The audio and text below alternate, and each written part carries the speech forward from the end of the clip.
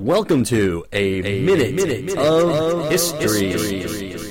This podcast was researched, written, and recorded by the upper elementary students of East Cooper Montessori Charter School in Mount Pleasant, South Carolina. Today's topic is the Cuban Missile Crisis.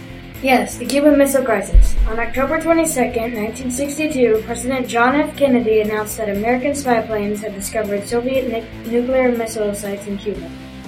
He said that the United States would send its Navy to intercept any Soviet ships headed to Cuba. The world held its breath because it seemed that a nuclear war was about to begin. The possible missile attack sites were Los Angeles, Denver, Miami, Atlanta, New York City, Washington, D.C., Seattle, and Houston and Chicago. After 2 days of waiting, several Soviet ships approaching Cuba turned around and headed back to their home ports. On October 28, the Soviet spies agreed to remove the missiles from Cuba. In the end, no damage was done, and the Soviet Union set up a hotline with the President of the U.S. to communicate during dangerous situations. This minute was brought to you by Harrison Dolan, Evan Johnson, and Cliff Belkey.